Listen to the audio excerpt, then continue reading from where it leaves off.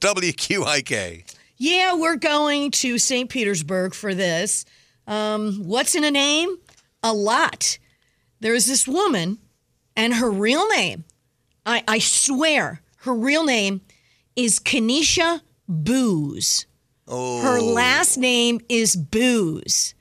And that is apparently what she was up to last Friday night, because she was arrested for DUI after she crashed her car into a Taco Bell sign. She also hit the Taco Bell's water meter and a tree. She even works at the Taco Bell where it happened. Don't know if she was leaving work, getting to work, or if this was a coincidence, whatever.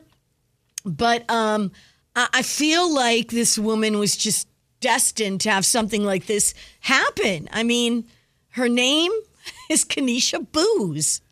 The Booze Girl. Ain't nothing wrong with it. I mean, I wouldn't take I mean, that's her name, right? Yeah. Like, my name's Rose. I'm not into flowers. It's living up to the name. That's the Yeah, issue. don't live up to your name, In her lady. case, living down to the name. Hopefully calling her cousin Debbie Bale.